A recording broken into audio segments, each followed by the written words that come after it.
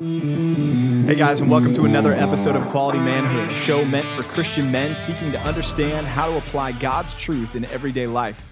I'm one of your hosts, PJ Berner, here with my co-host, Kellen Allen. What's up, guys? And a returning guest to the studio, Brandon Meller. I'm back. Thank you guys for having me again. Glad to have you back. So we're talking about sports on this episode, and we've got Kellen here. Kellen, you played collegiate sports. Yeah, I played at Long Island University in Brooklyn, New York. I played basketball there for 4 years. It was an exciting time, and to play sports in the Big Apple was awesome. And you guys were the Fighting Blackbirds, is that right? You just added fighting to that, but I guess you could say that. Just the Blackbirds. It was just the Blackbirds. But when you hear blackbirds, that's you insinuate they're fighting. You've chills down never the met a spine. nice blackbird, have you? I think about a crow, and I'll often wonder, why weren't we just the Long Island University Crows? But I guess Blackbird sounds a little bit more fierce, I guess. I wouldn't go to the bank on that one. Okay. Brandon, you worked in the sports field, sports marketing did. with a big university in Florida, huh? Yeah. So I actually started as a sports writer. So 2004, when I was in college, started as a sports writer, became the editor-in-chief of the student newspaper at Florida State University, and then eventually turned that into a job working in the athletics department. So up until I started working here at Compass Bible Church, I worked in sports, specifically sports marketing, from 2004 to 2018. Wow, that's awesome. Yeah. That's Crazy. awesome. And I my connection to sports is I watch sports. Yes. So I'm the everyman in this conversation, and was not an outstanding athlete in any shape or form. So I'm just here to contribute the fans' perspective. But let's start by talking about the most important question with this, which is the best sport? I got the perfect answer. It's basketball. It's not true. Brandon, Football. That's not true either. It is clearly baseball. That takes 4 hours to watch. Dude, if you are a man of patience and if you are a man of discernment, then you can see the beauty in the game of baseball. Or if you're just It's a very man. sanctifying, is what you're saying, having to watch baseball. See, now you're twisting my words there. No, it's the best sport. And the World Series going on, I mean, it's a great exciting. sport in October. I love it in October. It's Exactly. great. It's It's just great. the other 162 That's games right. that you Yeah, can't That's get right. And I love football year round. football year round. Yeah. All right. College or pro? Well, there's two me's. Old me is college football all the way. Growing up in the South and working at a major college football program, all about college football. But I've shifted. I moved to California, and I'm more NFL guy now. So you're a Cowboys fan, is what you're saying. Not a Cowboys fan. Okay. It's America's team, unless so- Deion Sanders is playing for the Cowboys, then I'm all in. But he's not anymore. You know why there's a unfortunately. hole in the roof, don't you? Tell me. So God can watch his team. Yes. Okay. Yes. Okay. All right. I agree. Not bad. So we may disagree on what the best sport is, but when we think about sports, I think sometimes in Christian circles, sports can get a bad rap. People think about the bad side of sports, and we'll address that in just a second here. But we want to start by asking this question: Are sports bad or sinful in and of themselves? No, I don't think they're bad at all. They can be used for great purposes, for godly purposes. You look at Paul; he makes references to just an athlete, a runner. In 1 Corinthians chapter 9, verse 24, he starts off by saying, "Do you not know that in a race all runners run, but only one receives the prize? So run that you may obtain it." Every athlete exercises self-control in all things. So you see that Paul is making the illustration there, just referring to athletes and how much discipline goes into being an athlete and how much focus. And there's just a lot of things that you can learn from it. Just even from today, we talked about the World Series.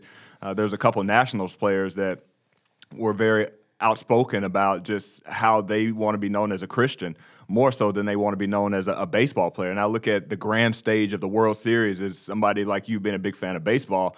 They're looking at it as like, hey, I'm on the biggest stage, but yet I want to glorify Christ way more than I want glory for being a baseball player in the World Series, because that's not going to go anywhere. So I just think that's an awesome platform that we can use as sports of glorifying Christ. Yeah, and we, if we're not actually participating, we can use sports as a way to share the gospel as well. Whether you're gathering with people, you're joining them before a game, hanging out, or you're sitting in the stands with somebody, or so much so just recently here in our local community, we were hitting up all the soccer fields in town and passing out flyers for our big annual fall festival here on our campus at church. So there's just it's just kind of the environment kind of breeds that kind of communication and camaraderie and fun, and there's a good opportunity there to be in communication with people about God and about the gospel and using those opportunities for good in that way. Yeah, and when we think about our kids, all of us have kids. We've got kids that are involved in sports, are going to be involved in sports. Sports teach our kids a lot of things. They teach them self-discipline and perseverance. It teaches them when they lose the ability to cope with loss and disappointment in a good way, in a godly way. It teaches the importance of cooperation, of teamwork, of self-denial. All of these things are good things that can come out of sports that are good things to instill in our kids. And yeah, as we think about sports, it's like anything else that we come across, right? We need to make sure that how we engage with sports and the way that we play sports, use sports, is done in the right manner and for the right reasons. Colossians 3:17, whatever you do in word or deed, do everything in the name of the Lord Jesus, giving thanks to God the Father through him. And that's important to remember in this conversation. Kellen, you mentioned the athletes that use sports as a platform. And just thinking about that, doing everything in the name of the Lord Jesus. The guy who steps up to the plate, hits a home run, runs the bases, hits home plate, and points up to the sky. There is a difference, right, between kind of that glib acknowledgement of like, hey, I'm going to point to the sky and I'm glorifying God through that, versus somebody who's really living it out, who actually is putting skin in the game and proclaiming the gospel from that platform. And so, we need to be careful with that. And even as we're teaching our kids, as we're raising kids to play sports, and what does that actually mean to glorify God through your sports? Let's just chew on that for a second. What does it actually practically look like for me to say I'm glorifying God through the sport that I play? Yeah, I mean, it's not just lip service, right? We see so many guys, and what's interesting about sports is that in a culture where God is the enemy, where people are turning from God, or they're looking down on you if you're somebody who proclaim your faith. In sports, it's almost like an accepted thing. If a guy comes to a post-game interview and he's like, all glory to God, and I want to give God credit first, or a guy's pointing to the sky when he does something good. People seem to accept that. They seem to be like, okay, yeah, that makes sense. This is sports, and we see this happen all the time, which that's great. We like that. We want to see that happening. But if a guy isn't going out and living a life that's publicly you see it is not glorifying to God, he's a partier, he's doing all these different things where he's not being a good example, that's where it's the issue. And I think that's the biggest thing, is just not lip service, right? If you're a guy who is, or a woman who's playing sports, and you're touting God's goodness in your life and giving you the skills to achieve these feats, you need to be backing it up, and you need to be using that platform for good and taking every opportunity you can to grow God's kingdom and proclaim the gospel and proclaim how good God is. So it's not just something where it's in that moment you give God credit. You're giving God credit for everything, the off the field, the on the field, in the community, all those different things as well. We need to pay attention to that. And if you're somebody who's in that position, you need to be doing that. Yeah, I think about, there was a football player that did an interview, and I think you're totally right, Brandon, in saying that it's almost become cliche of like, hey, first off, want to give glory to God, and then they just go on, and you look at their life, and it just doesn't reflect that. There was a football player, he played for the Ravens at one point in time, and he went on. He went beyond the, I want to glorify God, but he started talking about Jesus Christ as his Lord and Savior, and giving your life to Christ, and living for Christ. And, I think it's one thing, and it's pretty acceptable now for people just to say, hey, give glory to God, and then move on. But then when people start talking about Jesus Christ and giving your life and changing, having your heart change, that sort of prompts a different response. And you just see the reporter kind of just turn stone-faced, because she didn't know what to do. It's like, okay, I don't know what to do with this one. This is new territory. And I thought it was awesome, but she tried to redirect the conversation because she knew that ratings probably wouldn't be good for TV, because now we're talking about Jesus Christ. Now we're talking about giving our lives to Christ and following him, which is a little bit different than what most athletes will do now, as PJ, which you were mentioning earlier, just people pointing to the sky and walking off. Right. And think about, though, probably the majority of our audience, I'm guessing we don't have a whole lot of professional athletes listening to us right now, tuned in. If you are, like, subscribe, give us a review, let us know who you are, Michael Jordan, whoever you are out there that's listening. Give a shout out in a post-game interview. Awesome. That's fine. But for the everyman, right? I mean, we've got Ultimate Frisbee on Saturdays. We've got co-ed softball leagues. We've got things like that our men are out there engaged in doing. How does, just your average Joe glorify God through rec league softball on Friday nights?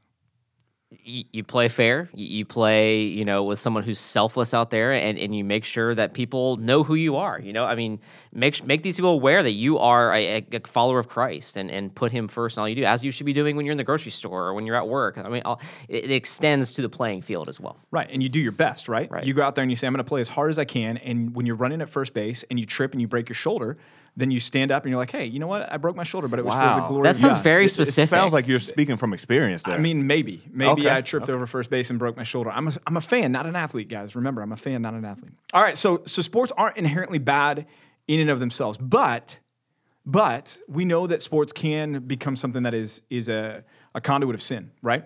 It's something that can prompt wrong things in our lives, bad behaviors, bad patterns, and so as we think about that. I found this from a blog that was written on sports and how we use our sports.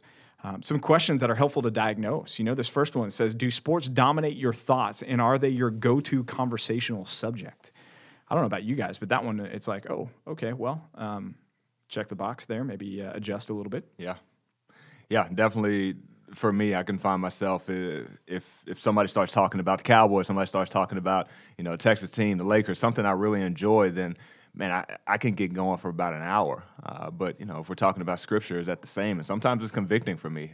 Even now, I try to back off of watching sports, but it's still there. Like, how much passion do I have? Like, just talking about it, it shows up for me a lot, and it convicts me. Right. Yeah, I think often, very often, about my life when I lived in Florida, when I worked at Florida State University. That was my college. I got 2 degrees from there. I worked in the athletics department. I grew up a diehard Florida State football fan. First time I ever saw Deion Sanders return a punt against Clemson, I was all in, undying love. It was. Truthfully, it was my religion for so many years before I became a Christian. Before I was born again, several years ago. There was college football, specifically Florida State sports, were my religion, and so I went from being a diehard fan to then working in the athletics department. And that was everything I talked about. If the team didn't play well, didn't do well, it would affect my time at home. I maybe would be a little more short with my wife, or short with my kids, or I would be in a bad mood. I'd come home from a game and the team lost. I'm bringing that home. Right. And in my mind at the time, I'm thinking, this is sports, so that's okay if I'm in a bad mood. My team lost. This is life. This is a big deal. Yeah. And Bleed gold, and bleed red, right? Or maroon? Garnet and gold. Okay. Garnet and gold. Seriously though, you literally. I mean, that's a joke I probably made many times. If you cut me, I bleed garnet and gold. And the sad part is, I meant it. And so for years it was that way. And it took God plucking me out of that situation, which, again, I'll praise God that I had the job, I provided for my family, I loved it, had so many great memories of that. But when I was removed from that and moved to California, and certain situations played out where I now work for the church, and I eventually became saved out here. Before that, I took stock of that. I'm like, wow, like, that is crazy. That was my life. Sports were my life. And there's nothing wrong with sports. That's great.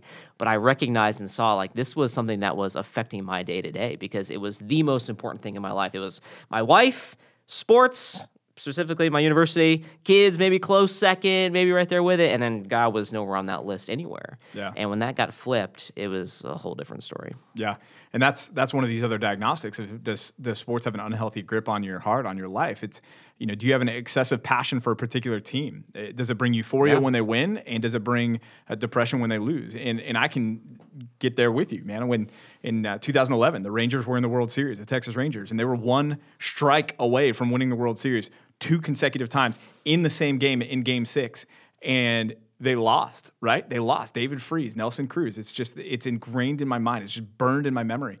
And I think I was in the fetal position on the couch. Yeah. And I think my wife was worried that she was going to have to call the ambulance to come and pick me up. It has that unhealthy grip. It's ridiculous. It's grown men playing a game. Right. And yet we get so passionate about it that it impacts our relationships and the way we treat the people that we love most here on earth. And that If that's happening in your life, man, you have a problem with your sports. It's become an idol. It's become something that has an unhealthy place in your heart. It definitely has, and it's something too. I mean, even something as simple as we like to watch sports on TV. Obviously, it's great. It's enjoyable. But if it's interrupting your family time, or if you've got kids and you're ignoring your kids, or there's things you're missing because it's on TV and you want to watch, I mean, those are little things right there where you could take steps to kind of combat a lot of that. I think one thing to think about as well is think how quickly we come to the defense of our team, of our favorite players. Like somebody said something, it's like, how dare you say that? Let me tell you all the facts to why they're great. All right, and even if we, like I said, if we take it back to Scripture, like how many times are we defending the Bible that quickly? Like, how dare you talk about God? I can tell you why God is good. I can tell you why we shouldn't be using God's name in vain, whatever that might be. And a lot of times for guys that follow sports just intently, it's not the same. People let it go, where you wouldn't let it go about your favorite team. You wouldn't let it go about your favorite player. You stand up for them. And who are they, right? Right. Yeah, and the other thing that obviously even more important than when sports take the place of our affection for our family members, although that's bad, certainly, is when sports dominate our lives over our affections for Christ, kind of what you're saying there, Kellen, that when your passion for a particular sport, a particular player, a particular athlete, a particular team is greater than your passion for Christ, greater than your passion for the church. When you think about going to church, how is your view of going to church compared to your view of watching the football game that's about to kick off at 1 o'clock on Sunday? I mean, what do you look forward to more? Going to spend time with God's people, or sitting down on your couch and watching a football game? I mean, those are the things when this diagnostic of do sports have an unhealthy role and grip in our lives begin to become real for us. And we see this a lot with families, young families too, when they think about parents and their kids. Youth sports in America is a $15 billion industry.